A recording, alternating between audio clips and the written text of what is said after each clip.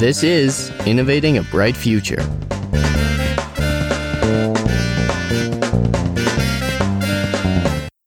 Welcome back. I'm your host, Avery Kreibold, and this is the show where I walk you through the innovative and revolutionary technology driving climate action and laying the foundation for a sustainable future.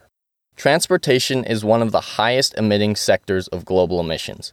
And as we're going to talk about today, developing countries' emissions from transporting goods and people via things like cars, trucks, and buses are very high because a lot of the time, these countries can't afford to buy the new, more efficient vehicles and instead are forced to rely on whatever is shipped there that countries like Canada, the US, and the UK don't want and have already been used. I'm talking to Max.ng's co-founder, Adetayo, about the new wave of low to zero emission vehicles for ride-sharing throughout sub-Saharan Africa. Enjoy.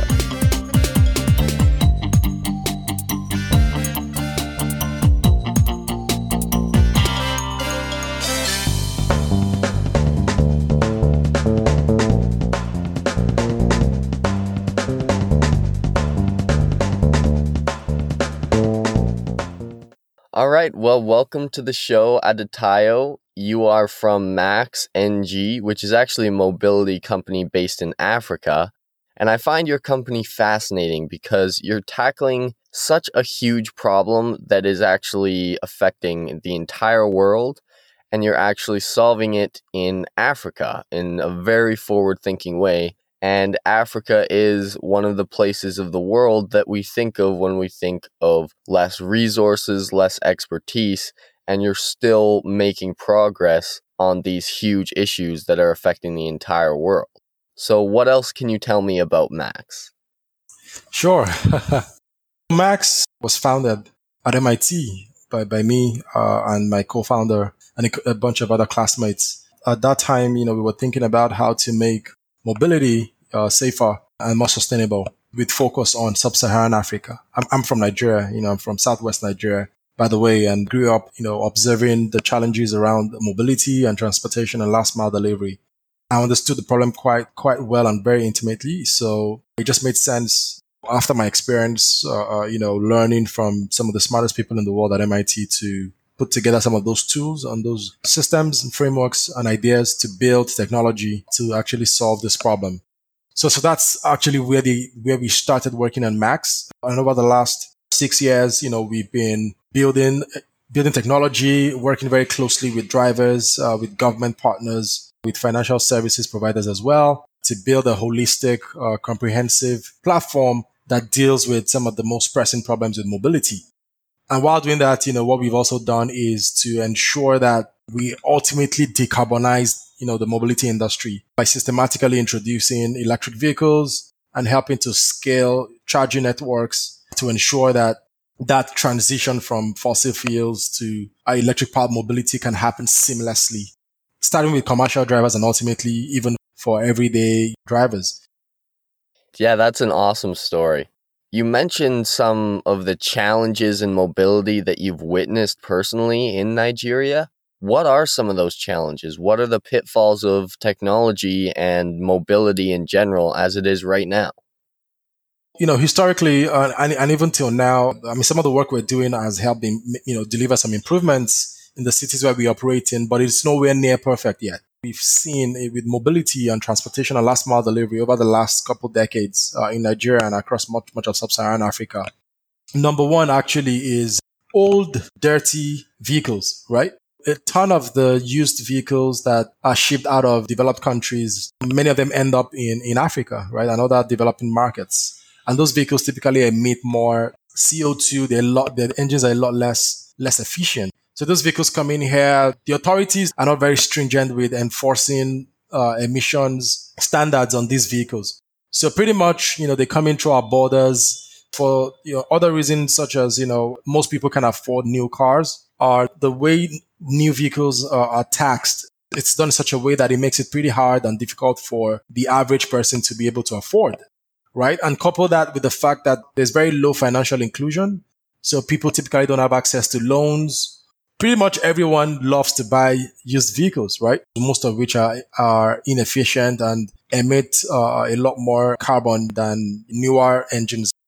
So because of that, emissions are growing quite quickly. Africa's population is growing very fast. Everyone's dream is to own their car at some point or their motorcycle. And today, 99% of those vehicles are combustion engine vehicles. So we've got a real challenge here that we would continue to see a lot more adoption of inefficient vehicles across the continent, unless we are able to do something about this to not only reverse that trend of transfer of inefficient engines from parts of the world to Africa, but also create the mechanisms that would enable Africans to adopt clean vehicles, low to zero emission vehicles at scale.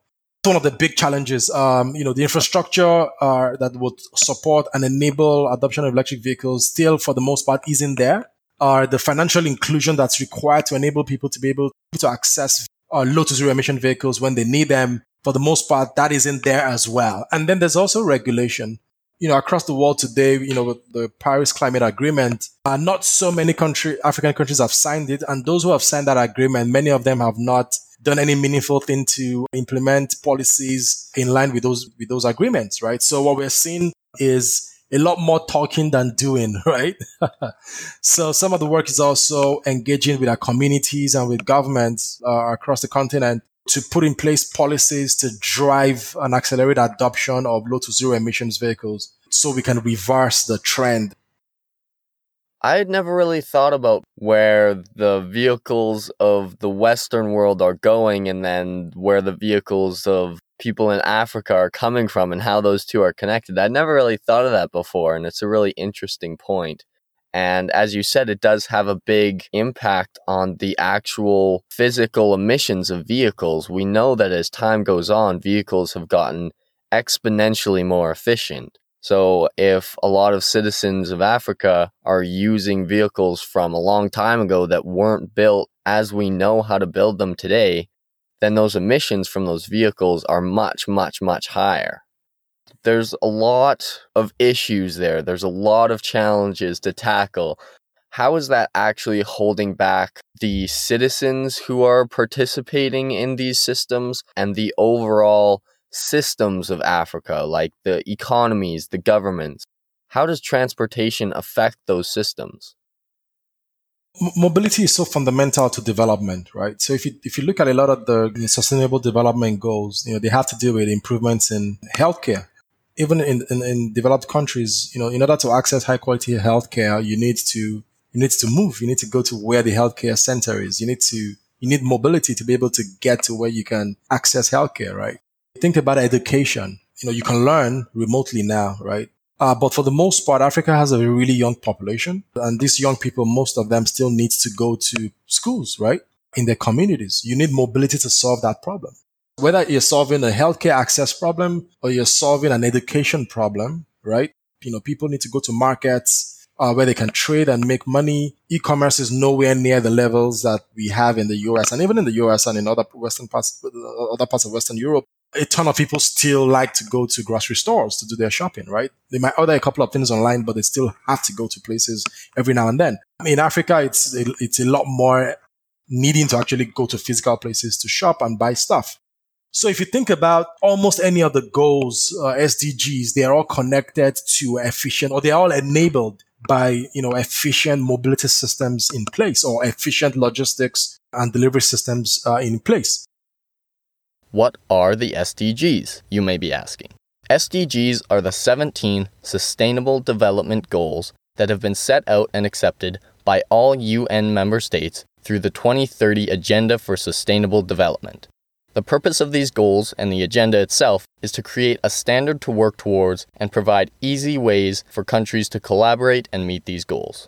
Adedayo is right in saying that many, if not all of these SDGs, require sustainable, reliable, and safe transportation, including protecting the natural world, providing health care for all citizens of Earth, and ensuring that every person has access to clean, drinkable water. So when you have a highly inefficient mobility infrastructure, that automatically reduces quality of life for people, right? So people in Nigeria, for example, life expectancy is around 49, right? 49 years, right? Or in the West, it's way above 70 for the most part. And one of the reasons for that, of course, is lack of access to, the right healthcare systems, pollution is increasing. A lot of the capital cities in Africa are very close to the ocean and are at risk of being submerged, if, the right infrastructure isn't built, if we do not decarbonize quickly, right? So there are significant threats that we already face today with respect to human development. Weak, inefficient mobility systems mean that people can't access the services that they need. But beyond that also is the fact that our population is growing very aggressively. If the population is growing at 5%, but infrastructure is growing at 0.5%, gives you an idea of what we should expect in a couple of years from now. A city like Lagos, for example, is expected to grow from maybe close to 20 million people today to nearly as high as, somewhere between 70 and 100 million people within the next, 30 to 50 years, right? So, what infrastructure is going to enable all of those people? Right. So we've got a real crisis on our hands with respect to quality of life, access to basic resources because of highly inefficient transportation and mobility systems that are currently in place. Perfect. Yeah, that's exactly what I wanted to touch on there, was that transportation is kind of a part of everything. And when we think about how important transportation is, we have to think about everything that requires any kind of movement: education, healthcare, trade. Trade is the big one that comes to mind, because transporting goods and people is almost impossible if we don't have at least a decent transportation system. You mentioned before that Max is working mostly on commercial industries, commercial product. My question is, how does Max integrate within a city and community where it operates? What's kind of your system for making sure that people can get from A to B? Let me start by talking about some of the ongoing mobility trends that we've observed globally. Traditional car ownership and vehicle ownership is quickly becoming outdated because fundamentally what people need is access to mobility. People do not need to own cars. If you can get access to mobility when you need it, then there's no point owning it, right? So it's the sharing economy, right? The more efficient we are at sharing resources, the more we conserve resources and the more we protect and preserve our planet. In sub-Saharan Africa, for the most part, everybody wants to own, right? And the reason why everybody wants to own things, they want to own their cars, own their motorcycles, own their bicycles. The moment they can afford to, that's what they do. The reason why people want to do that is because there is no technology or infrastructure in place to enable efficient sharing. So think about it this way, if I can get access to a car when I need one, there's no point and there's no need why I should buy one. But if I'm not guaranteed access, then I would want to own one, not because I need to use it every single day, but because whenever I need to use it, I need to make sure that I have access. So how Max is fixing some of the mobility problems is by ensuring that we build a platform that delivers access when people need it to help reduce the need for ownership, right? Because the other challenge is if everyone has to own a vehicle as well, a vehicle is a significant financial investment, right? And you will spend a lot more money owning a vehicle that you probably drive only 20% of the time. So even from a financial standpoint, that is highly inefficient. It's not the best use of resources this is how we've thought about mobility. And this is why we focused on commercial mobility, which is helping those who provide commercial transportation services to the people. We focused there because that is where we get the biggest bang for our buck and the biggest impact, right? So for example, an average driver on our platform today, commercial driver that uses our technology and the vehicles that we've provided on our platform, provides about anywhere between 20 to 30 rides and deliveries every single day. So every electric vehicle, for example, that we deploy on our platform is, eliminating 20 to 30 watt of emissions of trips per day. According to Tayo, each driver using the Max.ng platform reduces 20 to 30 rides per day, which means 20 to 30 less instances of people driving around in inefficient vehicles and producing way too much emissions for what they actually get done in the time. On its own, 20 to 30 car rides isn't really that much, but that's where the importance of systemic change comes in. Because if even a quarter of all transportation converts to Max.ng in sub-Saharan Africa, all of a sudden that's thousands of tons of CO2 per year that isn't being put into the atmosphere. And that does matter. So we're able to impact the environment and impact on people much quicker by focusing on the commercial transport space, right? The challenges that we fix are quite a bunch. Number one is Our fleet is not entirely 100% electric yet, right? We're on a journey to do that. Because in order to do that, we have to scale the battery charging and battery swapping as well. And that's something that we've been building over the last 1.5 years.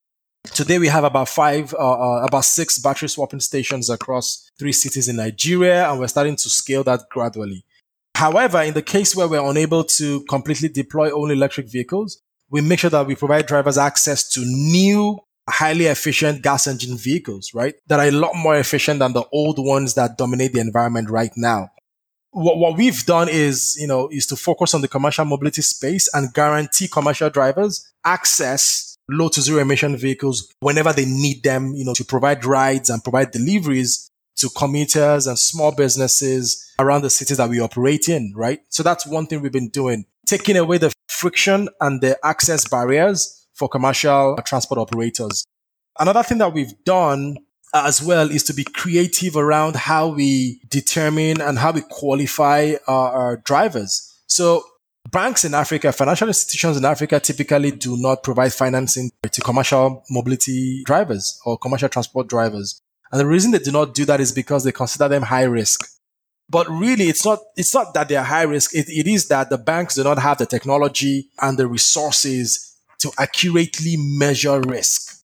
And that's part of the innovation that we've brought in. We've built a machine learning platform that uses alternative data, non-financial data, to estimate credit worthiness and provide credit scores to commercial drivers. And on the basis of these scores, we then provide these drivers access to the vehicles that they need, insurance and other services that they need, to stay up and provide services to commuters. So we've innovated around that. I'd say about 80% of the drivers on our platform, of the over 5,000 drivers that have accessed vehicle subscriptions on our platform, Max is the first platform where they've accessed vehicle subscriptions without having to look for significant upfront payments to make. So that's another way we're driving inclusion and access, by taking away friction and taking away the barriers that have kept commercial transport operators and drivers in Africa from accessing the services and the vehicles that they need. Before this interview, I just looked through your website pretty briefly. I wasn't aware of that. That's a great objective too, because if you set up a transportation system, I'm sure you know this, if you set up a transportation system but you have no one to run it, that's kind of pointless. So that's a very important piece of the puzzle when we're talking about something like this. So as I said, I looked through the website a little bit. What it looked like on there was that your goal, kind of your end goal, is to end up with almost a ride-sharing platform like we've been talking about, based on these electric motorcycles. Is that still your goal? Like you said, there's still some gas in there right now, but is that your end goal? Absolutely, 100%. Replace every single gas engine with our electric-powered motorcycle. Of course, we're highly motivated by a desire to protect our environment, right? And make sure that in 100 years' time, the city of Lagos is not buried underwater, or that pollution does not continue to escalate. The air quality in Lagos gets really, really bad. Even in cities like Nairobi, in many urban locations across Africa, air quality is really bad, right? And that's because not only do you have used cars all over the place, even worse is you've got generators, right? Diesel, gas engine generators providing power supply, right? It's, insane amounts of carbon in the air, which in itself is cutting people's lives short. So for us, the ultimate goal is to completely decarbonize mobility in Africa across, multiple vehicle forms, and also provide optionality to commuters. If you need to do a trip that requires a 2-wheel vehicle, you'll get one. If it's a 3-wheel vehicle, you get it. If it's a 4-wheel vehicle, you will get it as well. So ultimately, yes, the goal for us is to completely eliminate carbon from our mobility industry over the next, decade or two, by providing the infrastructure and the technology that drives access for everybody. That's a fantastic goal to have. Yeah. That's definitely what we need more of when we're looking at what can we do about climate change, this big issue that's kind of affecting the entire world. We need more sentiment like that of what can we do to fix it. You mentioned that the environment and protecting the environment is very important to Max, and obviously transitioning to electric vehicles is, as we know, one of the best possible things that you can do to reduce emissions. in transportation at least. Is there anything else that Max is doing to promote sustainability, or is that pretty much it? And when I say that, that's pretty much it. I mean, like, it's still a very good initiative to do. It's very important. When we think about sustainability, right, we think about it holistically. We think about everything we do, its impact on the society and its impact on people, our impact on cities and other, communities where we are present, and also how we drive equality as well. In the African mobility space, it's about 99.9% dominated by men today. One of the most important aspects of our mission at Max is to drive equality of access to all genders in the transportation space. Today, it's extremely masculine because there's a perception that's been built around the industry as being very tough, very unstructured, very fragmented, and sometimes, occasionally, violent. Our mission at Max, one of the most important things to us at Max is, it isn't just about building great technology and decarbonizing the industry. It's about also organizing the industry so that, anybody, right, irrespective of their gender, can participate without the fear of getting harassed or getting taken advantage of. And we're excited because we're starting to see results. We've onboarded tens of women drivers on the platform today. But we're nowhere where we want to be until we get to a point where, it's about 50% on both sides. One of the ways we think about sustainability also is making sure that the industry becomes accessible to all genders, and there is no discrimination anymore. I didn't even think about kind of encouraging equality in something like this. And I don't know how some of the Western ride-sharing platforms similar to this work, like Uber, but it's something I haven't heard of. So to hear that you guys are actually putting a concentrated focus on making sure that everyone is included not only in using, but also operating within your business is a really great objective to have. I really like that idea. My next question is, ultimately, how can you see Max changing lives and almost increasing the development of sub-Saharan Africa, where you guys are working? I think, one of the questions that we asked ourselves, as founders of the company, even before we founded Max, was how do we really help build the continent, right? How do we eliminate poverty? Because we looked at some of the strategies and the approaches that have been implemented, for decades before that hadn't really yielded significant sustainable results. Either if you look at, World Bank programs or, poverty programs, aid programs, etc. One of the biggest gaps we found in those initiatives is that those initiatives took an approach that what you might call a non-collaborative approach with the recipients. What we mean by that is they sort of like figured out what they felt people needed and just provided it to them. What we found is that building sustainable ideas and solutions to poverty require a process of co-creation with the recipients. Beyond providing aid, people want a sense of participation. People want a sense of dignity, because that is extremely important in driving a permanent improvement in quality of life. Max, one of our core values is partnership. So every single person we work with, right, is a partner. If they're customers, they are partners. If they are vendors, they are partners. If they're governments, they are our partners, right? It's a co-creation, co-ownership model that we operate.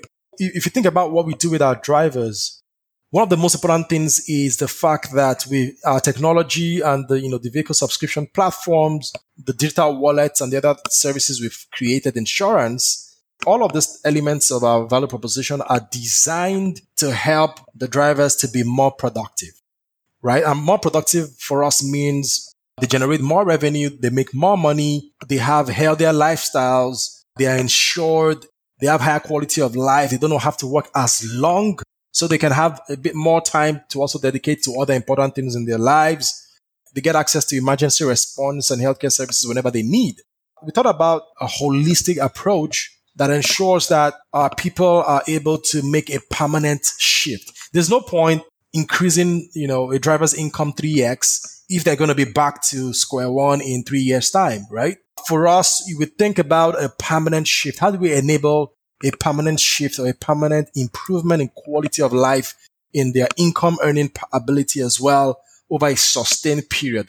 That's ultimately how you eliminate poverty. That's how you help build a country. So we see ourselves fundamentally as, nation builders. We're helping to build the continent from the ground up by ensuring that we provide a platform for, folks who earn, less than $2, $3, $4 a day to folks who not only earn more money, but earn it in a way that's sustainable and therefore their own children can be impacted by the transformation in their own lives. Because an empowered driver who has a bit more money in their pockets is able to send their kids to school so their kids stay in school rather than stay out of school. And by doing that alone, really increase the chances of them families moving out of perpetual generational poverty, into, the lower middle class and even hopefully eventually the middle class.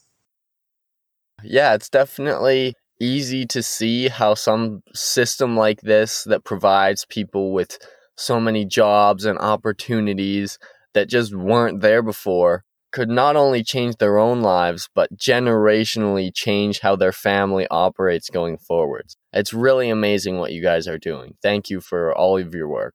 So I think that's pretty much all of the longer questions that I have for you. I just have like a couple short ones that I want you to answer as fast as you can if you've got the time for it. Sure, why not? Let's go. All right, my first question is, I know this isn't really your field, but which do you think is more important for transitioning to more renewable energy worldwide? Energy production or energy storage? Storage. We need to be able to pack in a lot more power in batteries, right? Or whatever, devices we invent to store power, especially for longer applications, right? Figuring out ways to store sufficient energy for people to be able to take cross-country trips, right, is extremely important. And also significantly increasing our ability to store energy would mean that we have to build less infrastructure. So if you think about it, right, instead of building, say, 20,000 battery charging and swapping stations in California, because maybe cars can't go beyond 300 to 400 miles. If cars can actually go 1,000 or 2,000 miles on a single charge, then we need much fewer battery charging and swapping stations, and then we can drive adoption much quicker. So I'd say storage over production. Even though both are important, I'd choose storage over production. My second question is, I know you guys are working mostly with electric vehicles and batteries right now, but what about hydrogen? Have you looked at hydrogen vehicles? Is that something you're considering? I mean, yeah, hydrogen vehicles are part of the plan for us. Some of the research we've done, we think that the infrastructure requirements to deploy hydrogen vehicles at scale are a little more significant. The infrastructure challenges are a bit more significant than batteries, right? So I think, we sort of like try to balance between being extremely futuristic in our thinking, but also being pragmatic about where we can deliver the most impact given the resources and the maturity level of the technologies at our disposal. Technology maturity is important, as Tayo says. For example, technologies like geothermal energy, wind energy, solar power, and electric cars are quite mature. They've had enough years to establish a good technological base to build on, and they've proven their worth. That doesn't mean they can't improve. We're still working on getting electric cars into cities around the world. The efficiency of solar panels increases by entire percent points every year, but these technologies have come far enough to be a proven technology that can be used in a widespread manner, whereas hydrogen-powered vehicles haven't been around as long and are still being developed as a technology. But yes, we're excited about the prospects and the work that's been done in hydrogen. And in a couple years, we expect that we should be able to deploy some hydrogen-powered cars. Okay, awesome. I could definitely see the infrastructure of hydrogen being a bit more difficult, and that's still something you can work towards if you need to. But again, if your battery system is working, there's no real reason to transition to that, right? So what would you say is more important for developing these systems like you're working on? The research side of it, making sure everything is as good and efficient and sustainable as it can be, or implementation, just getting on the ground, getting it installed? So sometimes I'm a bit hesitant to choosing between two really important priorities. But if I would absolutely have to choose one, I would go with implementation. And the reason for that is if you think about the technology that we already have available today, we have enough that's been commercialized for us to aggressively drive the energy transition today as we speak. So if it was 30 years ago, I would obviously say maybe it's research, or 20 years ago. But today it's a very different world we live in. We already have reasonably stable technologies that can enable and fast track the energy transition, right? What we haven't seen is that commitment to actually, fully utilize what is already available to us. If you take a look at what's been done by some of the pioneers, and when I say pioneers, I don't mean inventors. I mean pioneers in terms of those who are at the forefront of driving large scale shifts, right? Like Tesla, right? All the other major car companies globally had the resources to do what Tesla did. And they could have done it much quicker than Tesla did. But they said no. They all stuck to their old guns, still manufacturing ICE engines.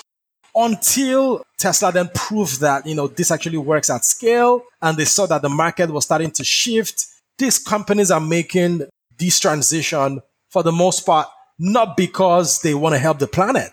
They're making this transition because they're going to go out of business. And it's really sad. It's unfortunate that these decisions are being driven fundamentally by interest in making returns, not in preserving the planet. So that's an example of the fact that a lot more implementation needs to be done, should be done. We already have technology available to drive very aggressive transition into clean energy. It's just the implementation that's not happening, and the will is just not there. So I will choose implementation right now a little bit over research. We're at the point now where, as you said, we have everything that we need to get done what we need to get done when it comes to mitigating climate change and becoming more sustainable. Now we just have to get it done. We just have to work on it. You mentioned that you don't like to choose between these questions, and you can always say both. Like, I'm totally fine with both. I just like to hear your response to them. Which do you think is most important? Policy, technology, or economics? It's tough. Policy, economics, and technology. I mean, I'm a techie, right? But over the last 5 years, I've realized and learned sometimes the hard way that, no matter how much science, and innovation we invest in, one crazy or one uninformed policy could take us back to square one, just like that. Of course, there's no transformation without technology, right? So there's no question about the fact that we have to continue to build and invent new technologies to enable us achieve, full 100% sustainability on our planet. But at the same time, we need political leaders that commit to driving policy change quickly and efficiently, or to ensure that society adopts, the most beneficial technologies for the planet. Technology is super critical, but policy as well has proven to be extremely important. And I know, we technology folks and innovators historically or traditionally do not like to get involved with politicians and in policy conversations. But hey, where things are at today, we really don't have any choice. We have to get involved in those conversations. We have to show them the evidence, right, to help drive the policy changes that are required to accelerate technology adoption to ensure we build a sustainable planet. Now, economics are important. I will put economics slightly below those two.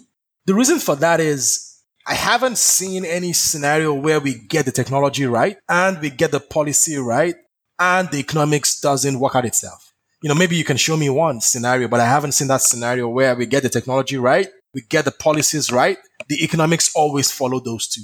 So I would say, of course, economics are extremely important, but the economics always followed right policy and scaling the right technologies.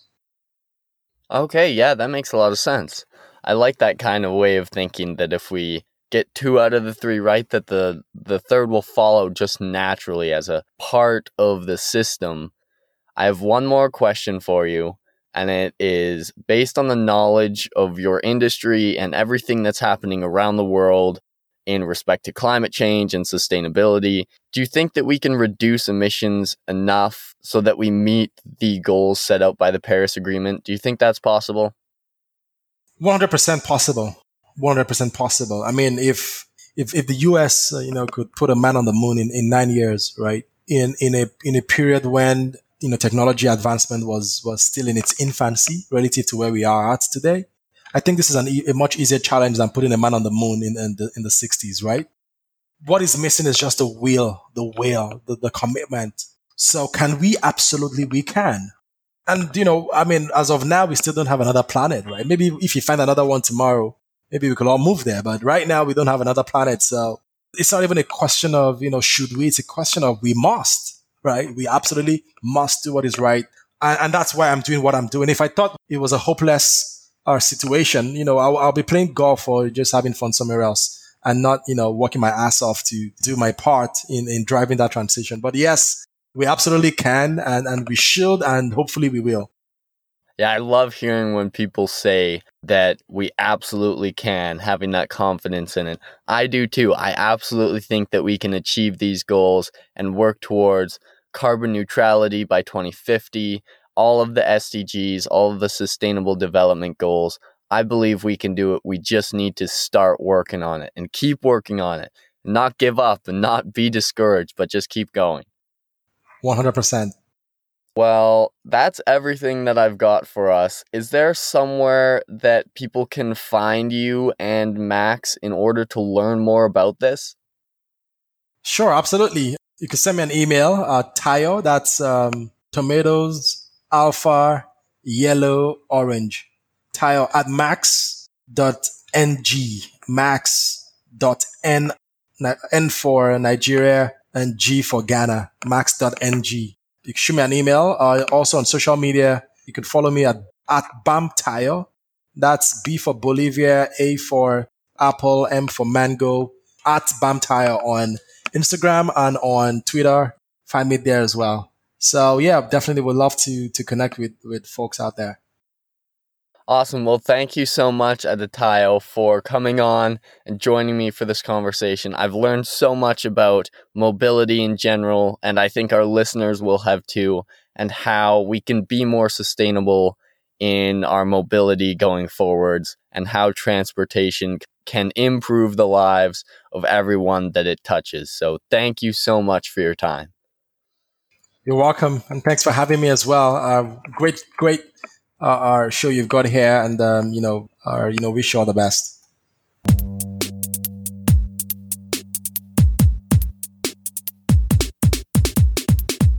First of all, big thank you to Adetayo for sharing the story of Max with me. Max's technology and technology like it is especially exciting in the transition to a sustainable world because it has a profound impact on the lives of individual people as well as climate. It provides safe, sustainable, and reliable transportation at the fraction of a price of buying a vehicle.